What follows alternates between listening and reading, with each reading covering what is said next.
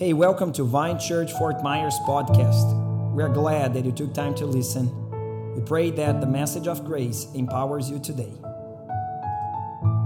Dead for the past, alive for grace. I believe that when we're getting baptized, we are receiving a document called death certificate. Pastor, but I came today for celebration. People that receive death certificates, they don't celebrate.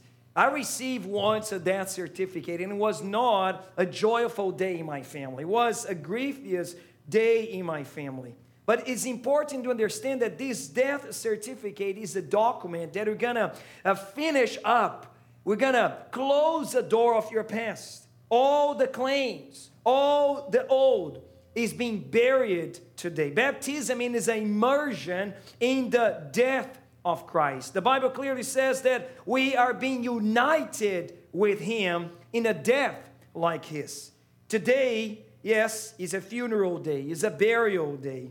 And people today are leaving behind their old stories, so they can start to enter and start to write new chapters of a real life. They have been living, but not real life.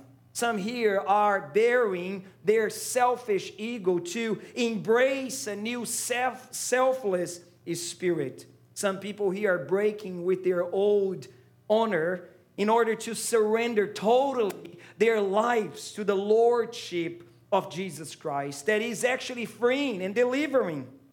They are abandoning old religion and finally diving into a personal and meaningful relationship with Jesus.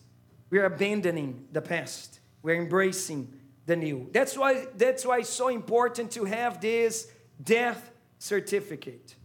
Every believer must first experience identification, unification with the death of Christ.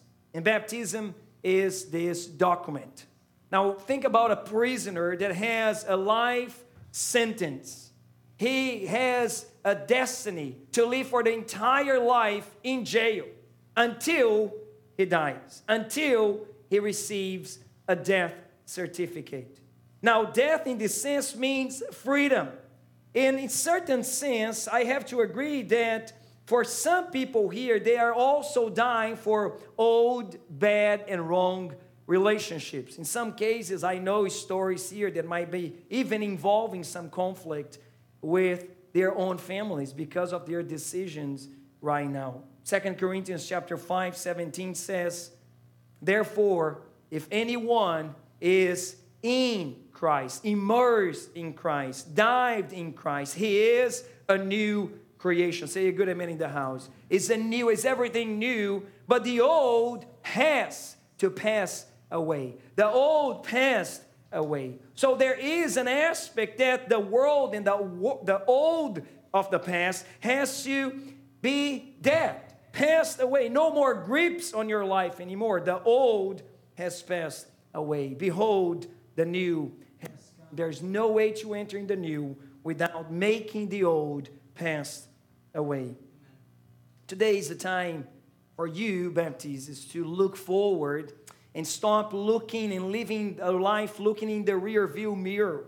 It's time to put depression as old thing. Put fear in the past. Put isolation in the past. And let me emphasize this a little bit, because when you are getting baptized, you are also getting into a family. So isolation is not an option for you anymore. You are connected. We want to be connected. Something within your new nature says, I have to get connected. It's not just because I have fun with these people. It's because our lives share some same nature.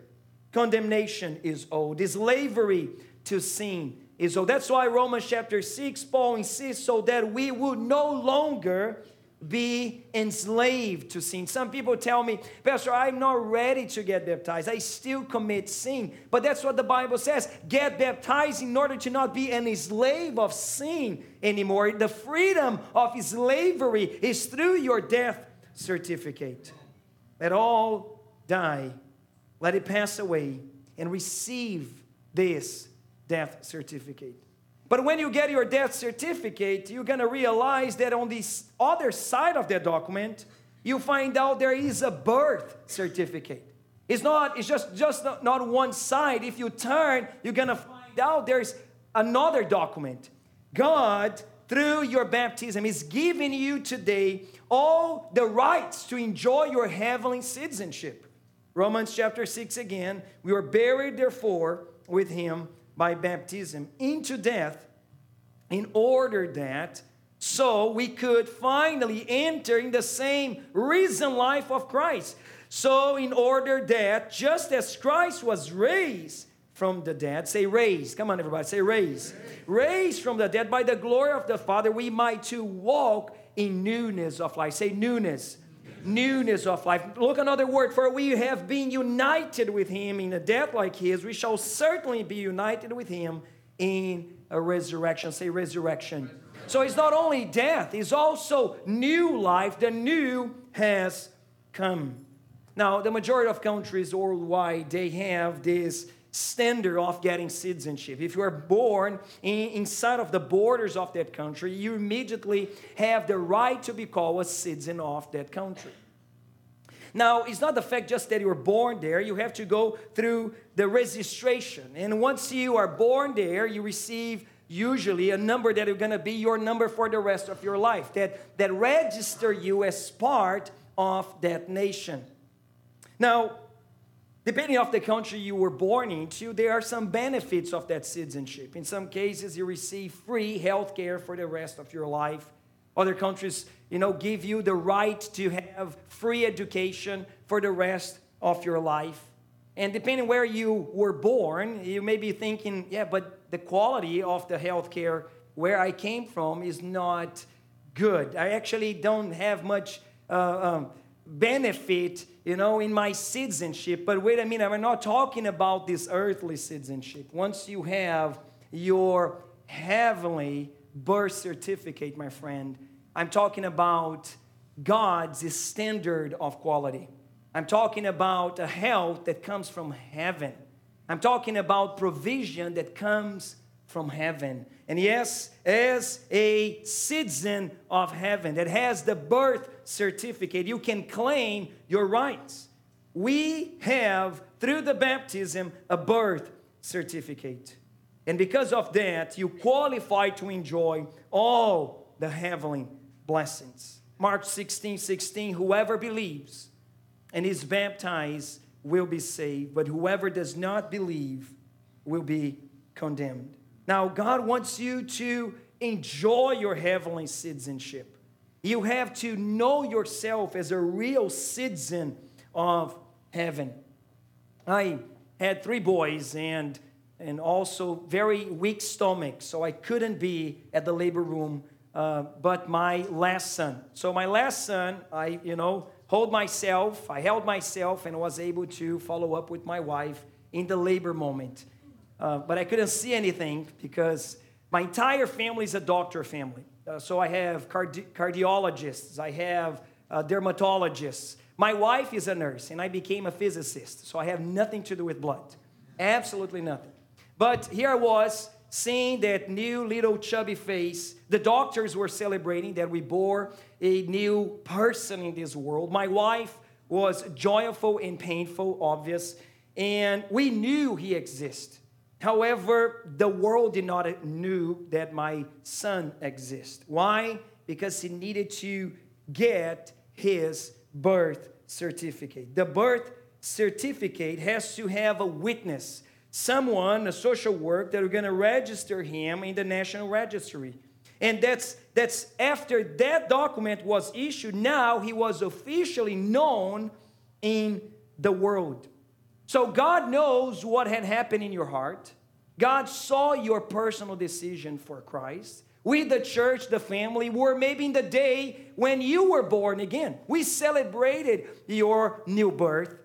But now, the spiritual realm and the entire spiritual realm, and maybe the entire internet, why not, needs to know that you are born again. You need to get your birth certificate. So you are making this personal testimony to the world, to the spiritual realm as well, to say, I am a citizen of heaven. Now, this step is important because this gives you a lot of rights that maybe you thought you could not enjoy. John chapter 1 verse 12 says, but to all who did receive him, who believed in his name. See, if you qualify for that, he gave the right to become children of God, who were born not of the blood, not of the will of the flesh, not of the will of man, but of God. That's good news. You're not being born because of your mom, because of your family background, because of pressure of your life group leader. I know your life group leader make a lot of pressure in your life. But it's not because of your teachers or your boss or whoever maybe, disciple you. You are being born because the very God birthed you, called you. The Spirit himself, Romans chapter 8 says, the very Holy Spirit himself bears witness, speaks within your heart that you are a child of God. And this inner experience, nobody can see it until you actually testify out loud. That's why Peter dares to say, 2 Peter chapter 1 says, by which he has granted to us his precious and very great promises, so that through the promises you may become partakers of the divine nature. There's some divine DNA flowing within your veins right now. That's why you became kind of incompatible with some standards of the world.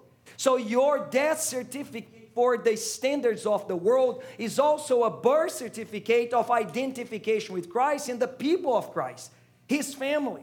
That's why you feel so comfortable, so happy to be around the church, because we have the same nature. Yes, maybe family and friends may not understand your decision to get baptized, but now within your very heart, there's something saying, I have to do that. Pastor, but I'm worried. I don't know if I'm making the right decision because I still, stumble. I still have my failures. I know my weaknesses, but don't worry. The one that had began the good work, he will complete the work in your lives. Our good Father has amazing plans for each one of us. He knows we are all in progress. But that's why Philippians chapter 1 verse 6 says, I am sure, Paul's saying, of this, that the very Spirit, the Holy Spirit that began a good work in you will bring it to completion. It is the very Spirit that began convincing, changing your heart. He's also going to complete the work he began at the day of Jesus Christ. Now, you may be watching us or visiting us and wonder, okay, but how this even started? Like I see my son, my friend getting baptized, and I really don't understand that. Maybe you are a family member that is wondering why he or she is making such commitment. It's because I have to agree that salvation is not something very easy to understand, mainly because of the standards of this world. This world, the society, praises merits and achievements. People that conquers, people that are victorious on their own strength. They give their best, and because of this, they deserve to receive. And even though this principle might work in everything in this life, this principle doesn't work for eternal life. Eternal life has to be received. And I know the position of receiving is considered by many as a weak thing. It's just for stupid people that, wait and receive, but you have to be weak enough to be able to receive salvation. That's why John chapter 3, the heart of the Bible says that God so loved the world that he gave. He didn't sell. He didn't demand. He gave. He gave his only son that whoever believes in him should not perish, but have eternal life. There's no price for eternal life. There is no religious duty or some sort of ritual that once you perform, you might buy your eternal life. As eternal life has to be received. And while the world have hopes and expectations in this temporary life, we have our expectation in eternal life. And yes, death cannot destroy a Christian, a believer. The max a believer passes through is the shadow of death, just like the psalmist said. Even in the valley of the shadow of death. And that's the max a Christian can experience. In the blink of an eye, when you open your eyes, you're going to actually be before your Lord, praising Him for eternity. So yes, today you die, so you're never going to die again. Today we're burying you by faith, and after that, even when you experience physical death, you're going to be before the Lord. It's just a passage away. But I don't want you to think that eternal life is only for the life after death. It's not only for the life after you close your eyes and open in eternity. Eternal life has a definition. And it was defined by the very author of eternal life. Jesus saying in John chapter 17, He explains what is eternal life. He says, verse 3, and this is eternal life, that they know the Father. They know you, God, the only true God, and Jesus Christ, whom you have sent. So the adventure, the joy, the journey begins now, when we decided to know more of Christ. Not in an intellectual way, not in an academic way. No, I want to know Him as my God, the true God. It is a personal relationship. And that's why the devil cannot snatch me out of God's hand, because it's very God that holds me, that supports me. That's why there is no curse, there is no debt, there is no place for fear. I am sealed by the Holy Spirit. Why curses cannot touch you anymore? Because Christ Himself redeemed me from all the curses. And because of that, you can enjoy freedom from fear. When Jesus was hanging on the cross, every curse was being poured upon Him. By becoming a curse, we know we have access to enjoy all the blessings that God desires us to experience. Now, it is an invitation for genuine and powerful, victorious life. Ephesians chapter 1, verse 3. And that's an amazing promise that I don't want you to miss. So pay very attention here. Blessed be God, and the text says, who has blessed us immersed by, dressed by, completely soaked in Christ with every spiritual blessing. Tell this to your close neighbor. Say, is every spiritual blessing. It's not just some blessings. It's every spiritual blessings in the heavenly places. If you feel afraid of the consequences of sin, maybe it's because you are still being condemned by your heart. But the Bible says in Romans chapter 10, verse 13, for everyone who calls on the name of the Lord will be saved. And goes more. Actually, the Bible dares to say in 1 John that even when our heart condemns us, God is greater. Can you say this? God is greater? Now, it's important you get that, because sometimes our heart insists to condemn us and partner with the accuser. But the Bible says that God is greater. I am not moved by feelings. We live in a generation that is extremely feeling-led. I don't feel, I feel, and is very sensitive for whatever feelings they feel.